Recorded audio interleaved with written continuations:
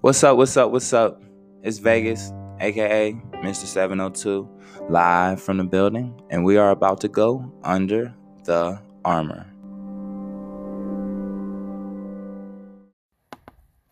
While I am not quite sure what book I was reading some time ago, but there was a passage and it said a bad decision cost you about 7 times as much as a good decision. And over the last week, there was a major tragedy. Henry James Ruggs III was driving 156 miles per hour before he slammed into a Toyota at 3:40 a.m. on Tuesday morning, erupting the vehicle full take and igniting it into a fireball, killing an individual. I am not the person to pass judgment on Henry. And as someone who is human, who has made a plethora of poor decisions, who am I to judge him? However, what I would like to examine is the decisions he made. 3 a.m. in Las Vegas is not the ideal hour to be out, period. This is literally coming from a Vegas local. There is not much that can be done. Well, technically there is at 3:40 a.m. on a Tuesday, but a lot of it involves things that may not work out in one's favor. Then we have to examine driving at 156 miles per hour is utterly reckless. There is no explanation. There is no deep philosophy. There is no words that can really state how just reckless that is. On top of that, in the days preceding it, it was confirmed that Henry will be facing additional charges due to the possession of a firearm. Once again, we are all humans, and we all make bad decisions. It is part of life, part of maturing, part of becoming the person in who you are. I was reckless in my 20s. I was extremely reckless. I committed many mistakes, and some that still affect me to this day. According to the university studies in California, which concluded under the right circumstances, a subconscious neurobiological sequence in our brain causes us to perceive the world around us that contradicts objective reality, distorting what we see and hear. This powerful shift in perception is unrelated to our intelligence, morals, or past behaviors. In fact, we don't even know that it's happening, nor can we control it. This phenomenon, which we will call brain shift, occurs in 2 distinct situations: those involving high anxiety and those associated with major reward. I thought that to be increasingly interesting, that we can enter a state of psychological being where we are no longer even using our day-to-day ideology, our day-to-day judgment, our day-to-day brain, where we shift into a world that is not even real. Under the unique conditions, all of us would do something just as incredible as the contrary to what we tell ourselves. Put in layman's terms, we can create an opportunity where we subconsciously allow different thoughts to take over and act a fool due to having a perception that is disordered, therefore conducting ourselves in what we may feel is reasonable within that altered state. And then once we re-enter reality, now we have to be accountable for those things that many would classify as poor or questionable decisions. In a biblical sense, we must atone for all transgressions. transgressions. This is something I believe 100%. That is why I am so hell-bent on being fully accountable for all my actions, because in a way, whether you want to say that you did it or whether you want to place blame on somebody else, a lot of times when you have done something wrong, you must atone or be accountable for it. I think one of the reasons that is why the quote of a bad decision costing 7 times as much as a good one is fairly accurate. A bad or poor decision oftentimes alters our path in life in a profound way in comparison to a wise decision. Let's take Mr. Henry, the NFL wide receiver. Had he hired a driver or he called an Uber, he would be playing football on Sunday for the Las Vegas Raiders against the New York Giants. However, Mr. Henry is no longer a part of the Raiders because they released him, and he is also on a strict house arrest awaiting his fate. And while we do not know what will happen to him as far as our court system, what we do know what has happened to him is he has caused himself to be put in such a bind or predicament in his current state due to a poor decision, which was compounded by other poor decisions. I believe Professor Xavier of the X-Men said it best. We must always be in control of our mind state. When we make poor decisions, they oftentimes are so taxing upon our personal life, upon our professional life, upon our finances.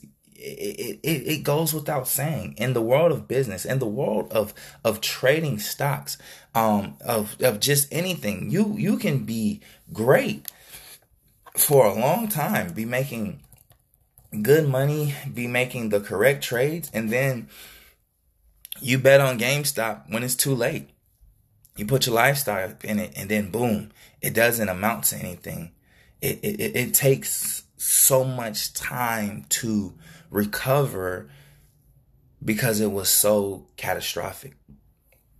And I say all this to say that, once again, I am not personally judging Mr. Henry Ruggs. I just thought that his situation was a talking point for this week's podcast about just realizing that bad decisions are so costly, so extremely catastrophic, so taxing that one must always be doing diligent work upon their mental and emotional in order to minimize those bad decisions or minimize those opportunities to make bad decisions.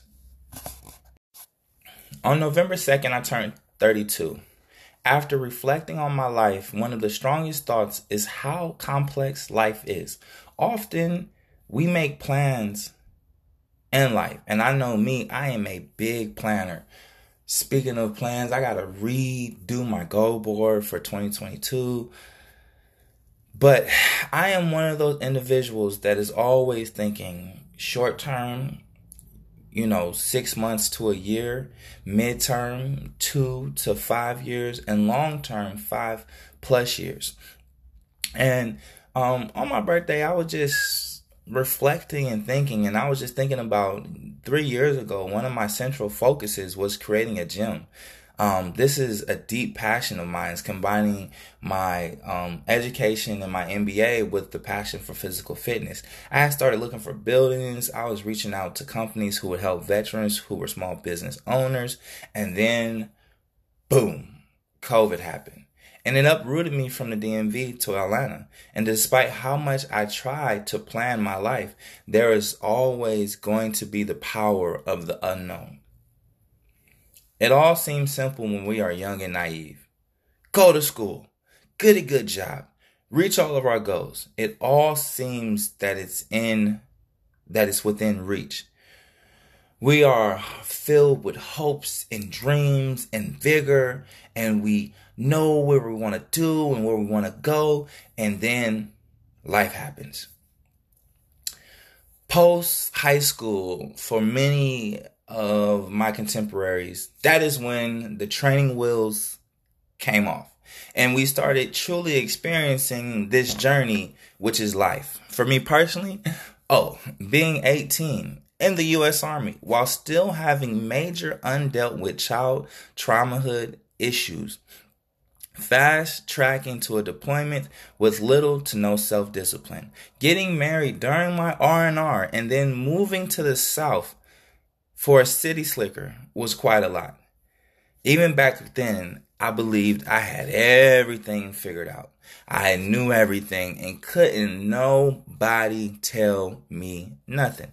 And for a short while, if I could be quite honest with you, everything was going to plan. However, over time, things started changing. Life started to happen. And eventually, my everything is going according to plan world got turned upside down. And I can even kind of feel it, even just reminiscing on it. At those moments of my life shifting and things changing, it would create so much stress and anxiety within me because I have the ability to be extremely controlling. And when life throws a banana peel like off of Mario Racing, I would go crazy trying to control everything. And probably what I should have been doing was enjoying the spin. And over the last, few years of my life, I've become more accepting and appreciating that life is not linear. Life in no way is linear. You don't go A, B, C, D in a straight line. I don't know. I don't even know what makes us think that as kids. Maybe it's just the fact that we don't understand life because we, as children and as young people, oftentimes live in a very sheltered perspective of life. Even if you have to experience some growing up fast, it's not until you're truly, truly, truly accountable for all your actions that you realize how unsettling and ever shifting life is. It doesn't always make sense, and expecting a logical progression is folly, especially in the world that we live in today. We don't have a set direction or a secret map to tell us what to do and where to go. And our paths are winding and filled with forks. We are on our own. We have to figure out how to get to where we want to go. And to be honest with you, I am still on the path. And by no way do I have everything all together. I am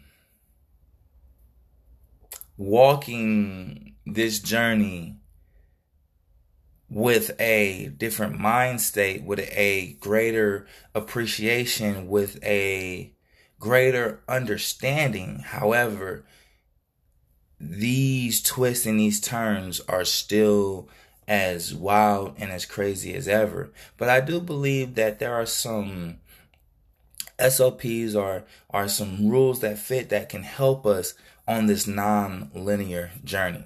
First and foremost, you know me, I always believe in movement, momentum. And so therefore we have to be moving forward. We don't have to know what may work or what may not work. And honestly, moving forward, sometimes you just gotta figure it out as you get there. But the act of moving forward and the dedication of momentum, it helps a lot because it allows us to be open to exploring new things. And I know that that's very, very cliche, but when we're walking on our path and when we're walking through life, we have to experience the world. And if we are shutting ourselves down or we're closing ourselves, we're not going to be able to experience new things. We're not going to be able to experience the world. And we might not go in a direction that would take us somewhere to our benefit.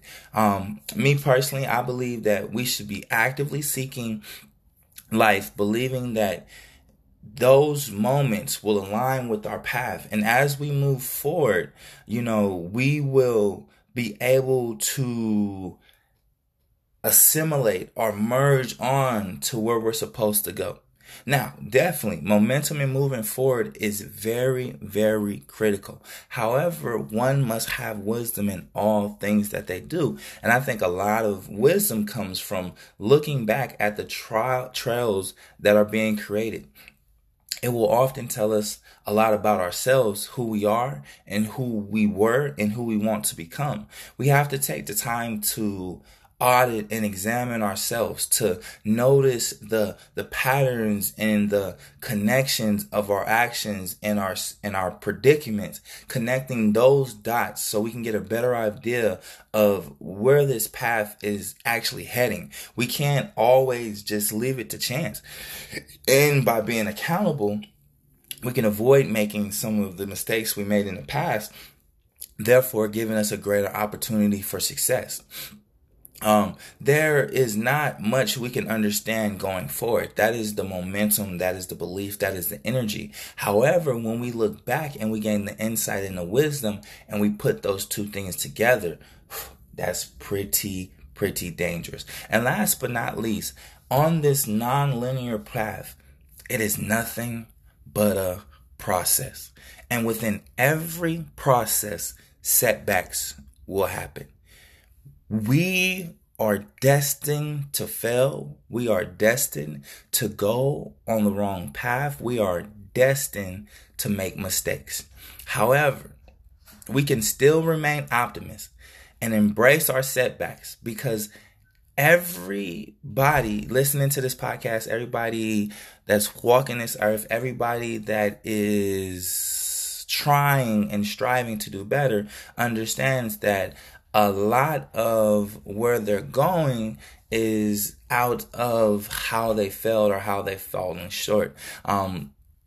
We must not fret on what went wrong, but we must be open and humble and grateful for the mistakes, cherishing the lessons that we come out of those, appreciating and understanding that failure, that trial, that tribulation, that setback was part of a curriculum of education. And then once we start embracing that and learning from that, we are better able to step on our path and go on our journey. I just want everybody to remember that there is not one path and that there is not even a right path. There is only each individual path, and how you are walking a lot of times is based upon yourself. So enjoy your non-linear journey.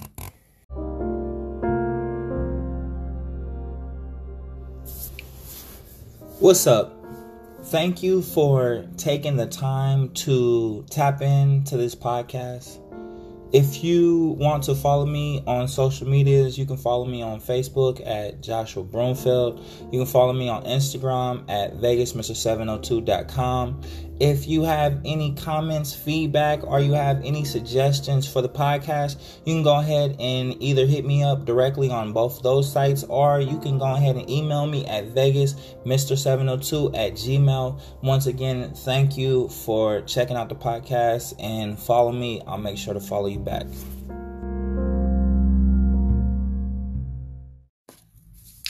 Sex is an art. It is an essential act with the potential for unlimited, unparalleled creative power. Tapping into your sexual center can serve as a source of inspiration, motivation, and incomparable energy. I have a strong belief that sex is an art as much as it is a skill. Every woman wants to have the wettest and then the tightest. And in the world, every man wants to claim that he is the biggest in the universe. However, these things cannot be true to all of us. So how can we make intimacy so amazing, unforgettable, and cosmic? In the Hindu mythology tradition, Shaika is a deity or a goddess who represents the primordial life force energy. Putting the mythos aside, the energy she represents, sexual creative power. This power comes from within oneself and is an expression that is only limited by one's imagination. Sex is an opportunity for each and every one of us to unleash our creativity. Sex is different for everyone, and each person enjoys something different. You have BDSM, you have swinging, you have things that are more sensual, you have things that are more primal, you have things that would be considered taboo. Sex or your sexual likes are kind of like a smorgasbord of different things. And the more you try and the more you experiment and the more that you engage in, you may come to realize that you have quite a huge sexual palette. Sex is an opportunity to release your creative energy. Sex is one of the most amazing acts that we can do. However, I believe in order to achieve this euphoric state that one must be vulnerable to a certain extent. Opening up your heart and your body to another human takes vulnerability. And this vulnerability allows us to seep into each other's most tender places. We cannot enter the place called Love Land and run wild and free if one is guarded. Your emotional spectrum before sex plays a huge role in the atmosphere you create. Your partner can be doing everything right, but if you are not invested emotionally, the effects will be lackluster. Sex is an act of creation in itself, and it doesn't matter what gender dynamic or relationship you are in. Having sex creates a sort of space force field that is built on desire, intensity, presence, and just overall primal need for satisfaction. Communication and familiarity plays a huge role in our sexual creativity. A great communication with your lover can make such a big difference. And I don't mean telling your lover, oh, I like this, I like that. I mean talking to your lover about your dreams, your inspirations, and your aspirations. In this state, it has the ability to create familiarity and create a common understanding of the person that you are loving. And it can lead to the expansion of ideas and possibilities. Sharing many threads with your lover helps the dynamic of sex become more pleasurable.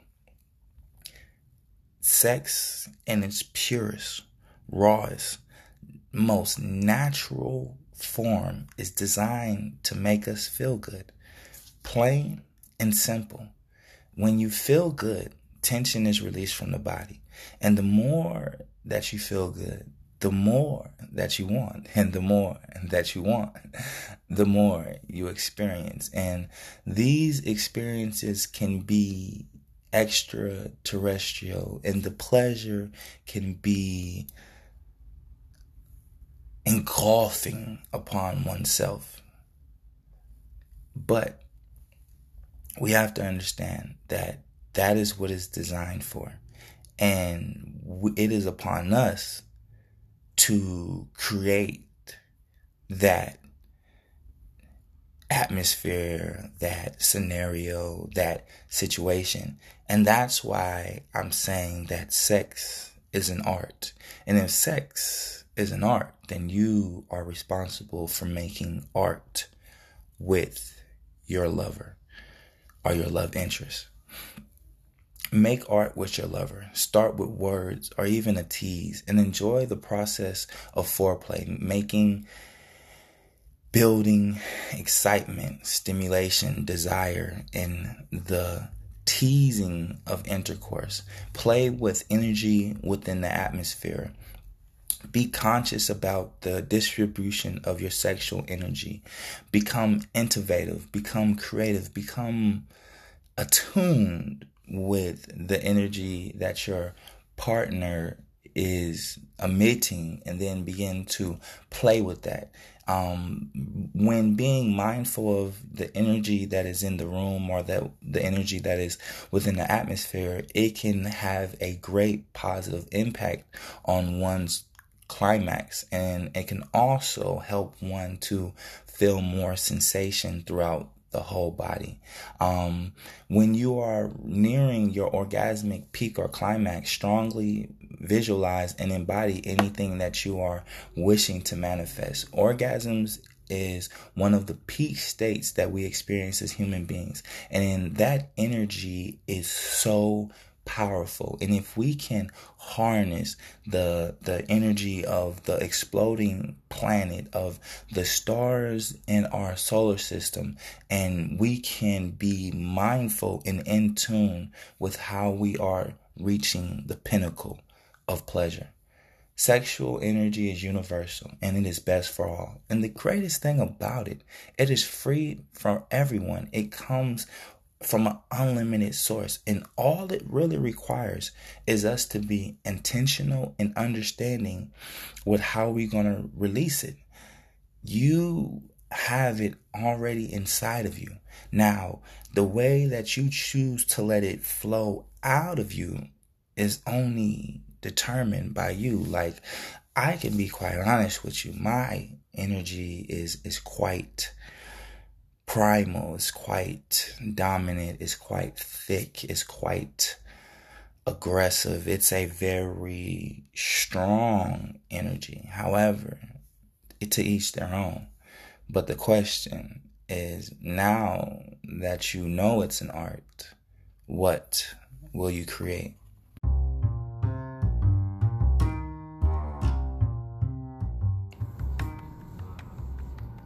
Remember to be more real, be more human, be more honest.